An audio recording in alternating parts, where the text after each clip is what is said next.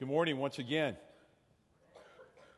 Oh, come, all ye faithful.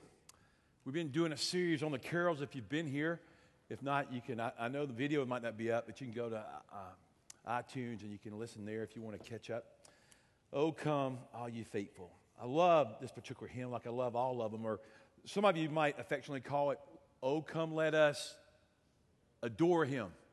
And we want to talk this morning some about adoration, but I want to get into this story. It's Matthew chapter 2, verses 1 through 12, if you have a copy of the scriptures to look at this morning. It's this song that we sang to begin the service today. It's an affirmation of our hearts. It's a declaration that we love Christ, that we've come to adore. We've come to worship. We've come to receive Christ. Long ago, the Magi, as they traveled, as the shepherds gathered there around the manger, around baby Jesus, they were there with expectant hearts, with worshipful hearts, and maybe we come that way this morning. I hope we do, but the thing that Jesus does, Jesus always reveals the heart of mankind. He reveals how ugly and shameful and sinful we are. He also reveals to us his incredible love of how much he cares for us and how he pursues us. And here in the second chapter of Matthew, you just see this exposure. You see one of these writings of the gospel writers, just the coming of Christ. And I get so excited about the coming of Jesus the first time, but then I get so excited about that he'll come again. How many of you believe he'll come again? You ought to be here in January. The whole series will be called The Return from 2 Thessalonians. But we want to focus this morning here on this particular coming of Christ. And look there in chapter 2 of Matthew with me. It says, after Jesus was born in Bethlehem in Judea during the time of King Herod, the Magi from the east came to Jerusalem and asked, where's the one who has been born, the King of the Jews? And we saw his star in the east, and we have come to worship him. And then notice there in verse 3, in steps an earthly king, King Herod. He heard that this was, and he was disturbed. One translation says, and he was troubled, and all Jerusalem with him. And when he had called together all these people's chief priests and teachers of the law, he asked them where the Christ was to be born. In Bethlehem in Judea. They replied, for this is what the prophets have written. But you, Bethlehem, in the land of Judah, are by no means least among the rulers of Judah, for out of you will come a ruler who will be the shepherd of my people, Israel. And we'll continue with this story, but here he is. He's troubled. And a little bit later he says, but I want to go. I want you to go. I want to find out where this king is because I must go and worship him. Man, he was just lying. He really didn't want to worship him. He wanted to take him out. Here's what I know about Herod. Herod wanted no competition. He wanted no rivals. He wanted nobody to envy or be a part of the kingdom. He thought the kingdom was for him. I think Herod, I read about Nebuchadnezzar, I read about these kings in the Old Testament. They have huge, massive egos, and man, they want it for themselves. Also, Herod, he built the second great temple. He also was a murderer. I mean, he just wasn't a nice guy. And here he is. He definitely didn't want to do anything to honor Jesus, but he was paranoid. He was paranoid that this earthly king, this king from heaven that he says, and he was, that he would get the glory, that he would get the credit. And Herod's like, no, but it is for my honor. I want people to pay honor to me. And I'm thinking, man, this guy's sick. I mean, it just represents to me that Herod has a very calloused heart. And I just want us to think about our hearts. Sometimes our hearts get kind of corroded, calloused, hard, insensitive. And this heart is not in the least way bent toward the Christ child. But he didn't know. He thought, I am large and I'm in control. And he didn't understand that this babe in Bethlehem was very large, very in control, very sovereign, very ruler. Come on, church, is that good news? And here's the one, the King of Kings and the ruler of rulers and the Lord of lords. And he's come because, hey, I don't want anybody to rival me. I have a heart that's callous. He also, I'd say he has a heart that is in rebellion. He's in a rebellion toward God. He has nothing that he wants to do with him. His heart's indifferent.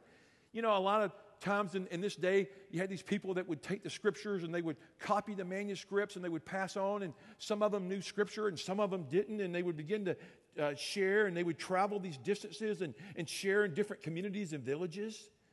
But in the story, and you've read it so many times, there's some people that go to check out Jesus. They travel.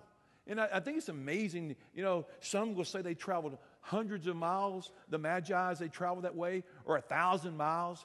And yet you had the religious leaders of the temple, the religious leaders of the day.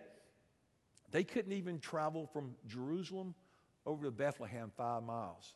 And then I thought about us. How many times Christ is exalted in the church? He's exalted among his people. There's a church on this corner. In this city, there's a church every 600 yards.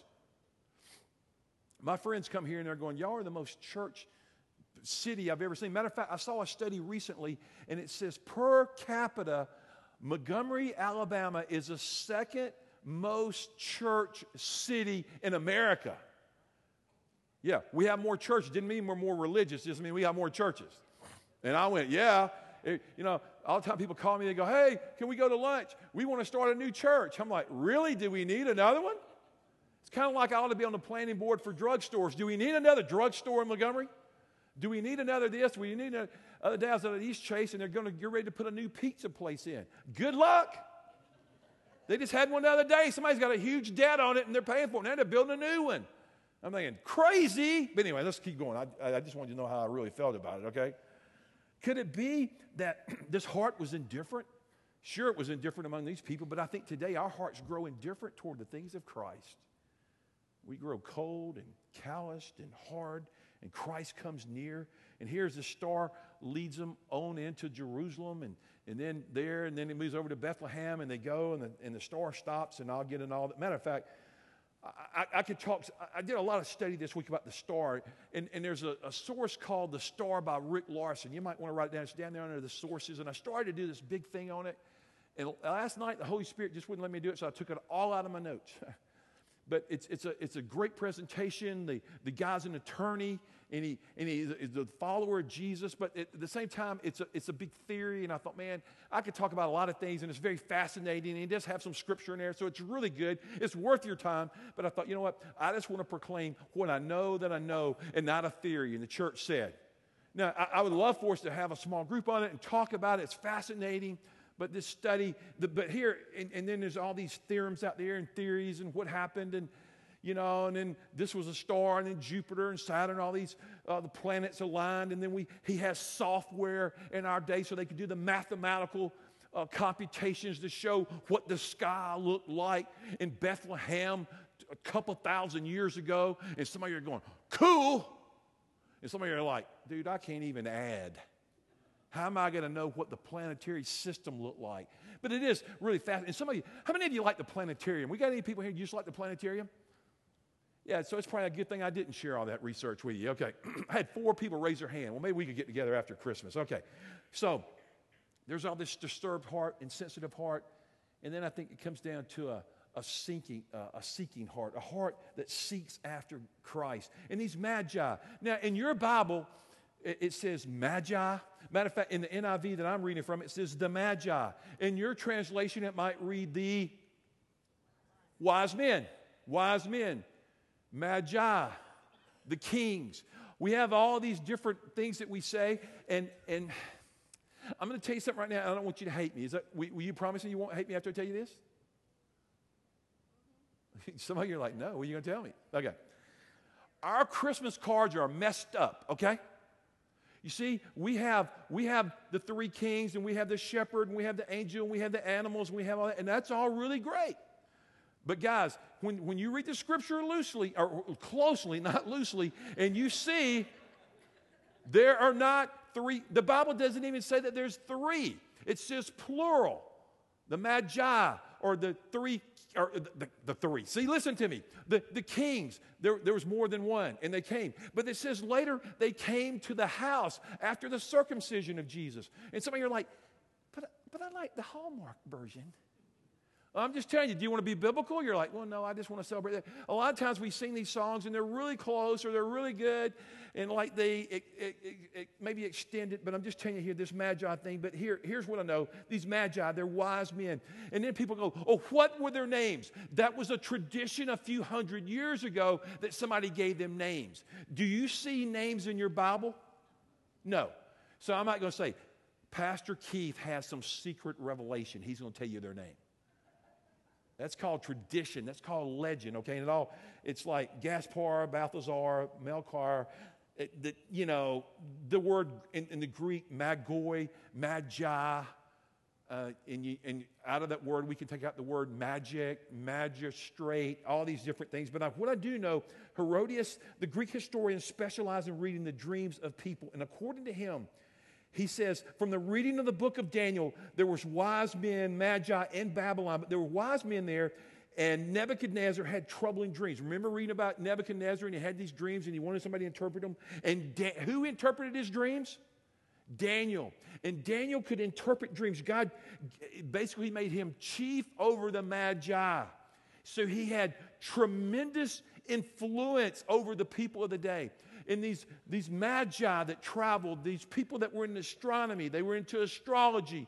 Some readings, commentaries say they were pagan people at best. They traveled a distance, so let's give them some credit. They did move toward Christ. But I'm just wondering. Sometimes we go, what? But I think that Daniel had influence over them. He primed their pump as he was chief in the land to think about the coming of a king. Let me give you a scripture. Over in Numbers, a star will arise in Judah, and a king will come from Israel. Where is this king? Born of the King of Kings. And don't miss here that these pagan magi, these astrologers, these people that move in, the scripture, if you read on down through there, it does say they bowed. They bowed. I was thinking about, the Bible says that one day every knee shall bow, and every tongue shall confess that everybody will. Pagans and saved people, but it'll be too late for those that don't know Christ. So here in this story, you see that there's a declaration. They're over it. They're deciding his lordship. Look at verse 9. I just want to jump down there.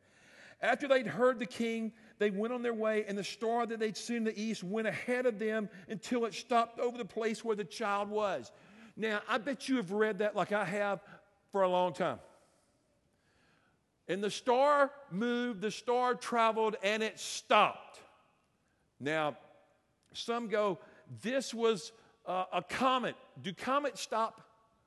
No. So I don't think it was a comet. Do stars stop? Not usually. All I'm saying is, I'm not trying to mess you up. That's not my goal. But I want you to think about, and then all this research about the star and how it moved and it aligned, and all I know is God can do, if God can take a virgin and bring forth a child, God can stop a star, amen? But it could have been, it was just the manifestation, the incredible glory of Christ that just lit up, unbelievable. How many think God can do that too? If he can take a burning bush and get somebody's attention, you think he can do this? Sure, he's declaring to us that he's come near. And so there's all these barriers that we put up sometimes around the Christmas story. And here, for them, there could have been a barrier of a distance. But I told you, they traveled a long ways to get to the Christ child. So they didn't let distance separate them. Another thing that I thought about that was kind of interesting here, because they did come in to worship him. Numbers 24:17 says, a star shall come out of Jacob, and a scepter shall rise out of Israel. And here in verse 11, look, on coming to the house, they saw the child with his mother. Let me go back to verse 10. When they saw the star, they were overjoyed. They were moved. Ecstatic joy, exceeding joy. And on coming to the house, they saw the child with his mother Mary, and they bowed down and they worshiped him. I love that whole idea of they worshiped. I was just thinking about Christmas this year, 2016. Next Sunday will be Christmas. And I just want you to slow down sometime over the course of this week, maybe this afternoon, and worship. You're saying, well, I worshiped this morning. That's a great start. I pray that every day. I was in my study early this morning and late last night, and I was just thinking, Jesus, I'm always studying for messages. I'm always doing this and that and calling people and following up with sick and depressed and lonely and hurting. But I said, Jesus, I just want to slow down and make sure that I get captured by you, that I get enamored with your presence, and I want to worship. And I just had an amazing moment. And you're saying, well, man, Pastor, that's for you. No, that's for you. How many of you want to worship this Christmas? You got to slow down.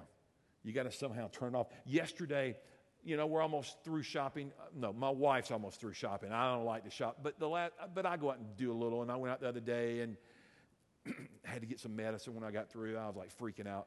And then yesterday I went and I just thought I'd go to this store. And then I had this bright idea. I'd go to another store. And then the other day I went to the candle store. What was I thinking? So oops, I wasn't supposed to say that. Anyway, well, I can't believe I said that. Anyway, I went to this store. And so I went to this store, and I walked in, and it was a Friday, and I thought, most people are still having to work, right? Wrong. All the way to the back. And, man, I was in there, and I had the joy of the Lord, and I really did. I decided I'm going to put on my worship, and I'm going to have fun right now. And I started talking to people in line and just doing all this. And it was an hour of ecstatic joy. And then I went up to my car quickly, and I went home. I said, forget it, man. And some of you are like, Pastor, you should go with me this afternoon. I should not. Okay, all right, so here it is. Verse 11, they came into the house. They worshiped. So this house here, Jesus, at this point, it's a little later in the story. So how old was he? He was definitely, probably a toddler. I don't know, but they worshiped. It doesn't matter. He's only here for 33 years, but they honored him. They adored him. They blessed him. Another barrier they overcame was race and religion. There were a lot of mixed religions and pagan worship today, but also in the day of Jesus. And what was interesting is these folks were Persians, and they had to overcome that. And they might even have a question, why should we leave our religion and follow this God that we don't know? And yet the Spirit of God led them to travel, to worship. I love how, you think about when you came to Christ, the Holy Spirit drew you. You did not draw yourself. My radical story of my own testimony was I was not seeking after Christ. Christ drew me to himself. And I would say your story of redemption is your mom and dad, your grandparents, your friends, your teacher, your coach, they shared Christ with you, absolutely. But the Holy Spirit drew you. How many believe that, church? Christ draws us to himself. As he did that first Christmas, he's still drawing people. And here he is. He's wonderful, and he's there to be worshiped. And another thing that I see, they overcame being selfish. I mean, they packed it up and they went. And I think, man, just write that in the margin today. That's something that you and I have to overcome in America and Western world. If we're honest, we are selfish people. Would anybody here agree with that besides me? Okay. Would any of you say you're selfish? Yeah, I mean, we all are at some point. Some of you are like, well, not my mom, man. She just gives you everything. Like, when there's food in the pan, she always gives me her helping. Like, well, your mom is a saint. That's all I can tell you, she never said your dad gave you his helping. Okay, anyway. No, I mean, you dads would. I know, y'all are great. But he recognizes. But I want you to move down here because I want you to see something interesting. So they bowed down, they worshiped, they opened their treasures, and they presented him with gifts of gold, frankincense, and myrrh. 3 gifts. Now, because of this gold that they gave for the king, for the kingship, they were able to do their trip into Egypt where they had to wander away from Herod because Herod had put a decree. He wanted to kill all the boys under 2 years of age. And then 2 years later, it's amazing, King Herod's dead. God takes him out. But he was really puzzled by this Jesus. But gold was the king of metals. It was the metal of kingship. And so they present to him gold. And so you're like, well, and some of you are like, I love gold. I love when people give me gold. Like, give me a gold ring with a diamond on it, and man, things are good. Or just give me a gold cross, or give me a gold nugget. Just give me gold. And so gold was a great gift. But then this frankincense, and you're going, now I don't know so much about the frankincense. Well, basically what it is, it's a gum resin that was used by the priests, and it was used as they would have incense burning. It was an offering pleasing to the Lord. It was an aroma that was released. But I found out something that I thought was interesting. It comes in these little crystal forms, if you will, and until the crystals are crushed, They have to be crushed. Until they're crushed, then they release their smell, their fragrance. And something I never thought about till this week was Isaiah 53. He was pierced for our sins and our iniquities, inequities. He was crushed for our sin. The chastisement of his peace was upon him, and by his stripes we are healed. So it's amazing that they gave gold and they gave frankincense. But look at this next gift. What did they give? Myrrh. Myrrh is a sap that comes from a tree in Saudi Arabia, and it's used for perfume. It's a spice, if you will. It's an embalming fluid. Now, in our day, we have baby showers all the time. I dare you not to show up with embalming fluid to your friend's baby shower. I mean, that's weird, okay? But all this just signifies to me, this child, the Christ child, was born to die. Jesus was born to die that we might live forever. So they went and they presented this gold and this frankincense and this myrrh, and the gold was maybe fitting for the lordship. Let's just go there, for the lordship of Christ. The frankincense was for the fellowship, the sweet communion of his presence. The myrrh was for that perfume to embalm the dead, that we shall live again. Isn't that the great hope of a Christian? We will not die, but we will live again. You know, when I get this text about Jason and his stepdad, I was just praying and hurting for them, but then I thought, but thanks be to God who gives us Jesus, and because of Jesus, his stepdad lives forever with his faith in Jesus Christ. And it doesn't end there. So, I mean, it's sad. There's an absence, as we know, and death. But this exceeding great joy here of finding Christ. And I just thought about us. What kind of joy do we have? Now here, I want to just get to this. I got so excited about this, I forgot to fill in the outline. Advent is not just about acknowledging Jesus, but adoring him. This Christmas, don't just acknowledge God's Son, Jesus, Emmanuel. Adore him, magnify him, exalt him, worship him, give him your praise, give him the best gift that you have of worship this season, this day. I just love it. Lord, we've come to adore you.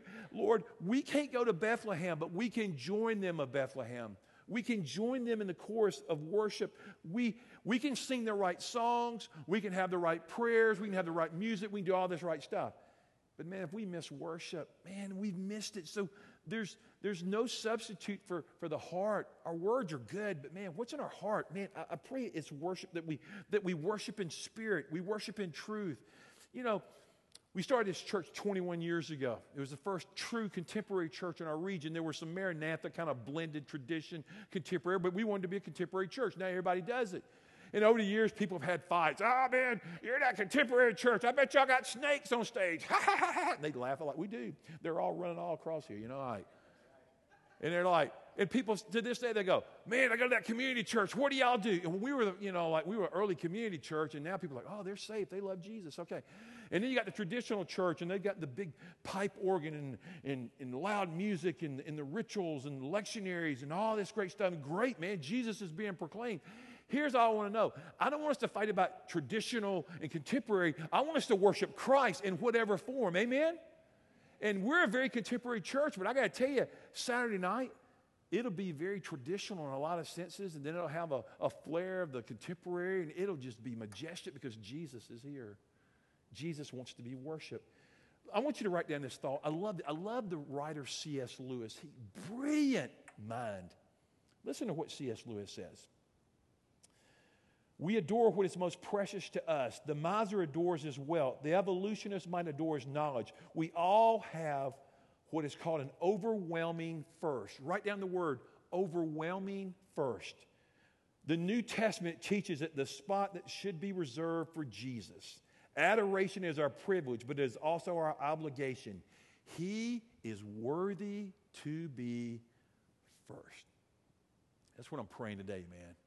That Jesus just overwhelms you and me today, tomorrow, next Saturday, next Sunday morning, spring of 2017, Man, Jesus, come and let us experience you this Christmas and refocus our lifestyle. And Lord, we know that adoration is going to be costly, but we want to adore you.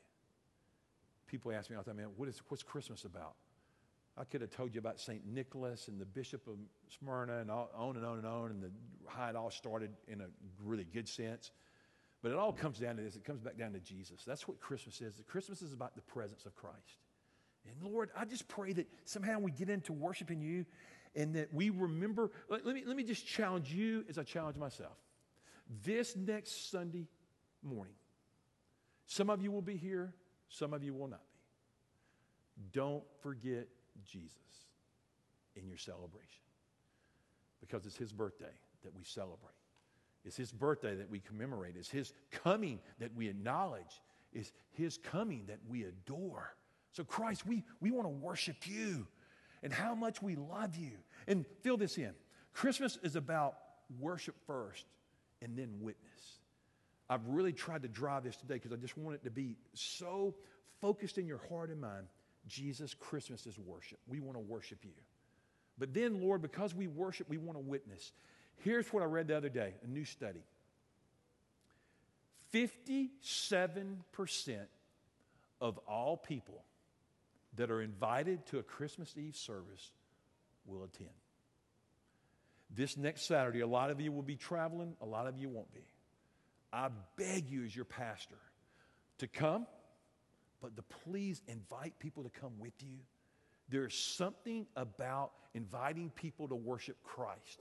And I find just as these pagan magi journeyed for the king, I find that people that don't have faith are open to a church invitation. And you just ought to invite them. I always meet more people at Christmas Eve. The sad thing is they don't usually come back, but it's an opportunity to worship and to witness and to share the hope of the season. So, Lord, with exceedingly great joy, we come to worship. Let's pray together. Lord, it is so good to just be here among kids of faith, children of faith, maybe some seekers of faith, maybe some that aren't convinced. And Jesus, I thank you that you've come and you've made it clear that there's one way to the Father, and it's through you.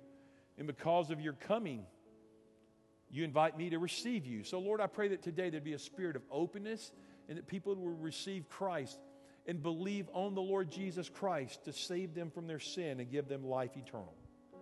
Lord, I pray that we would not be faithless, but we would be faithful, that we would follow after the star, that we would follow after the Christ child, and that we would adore him.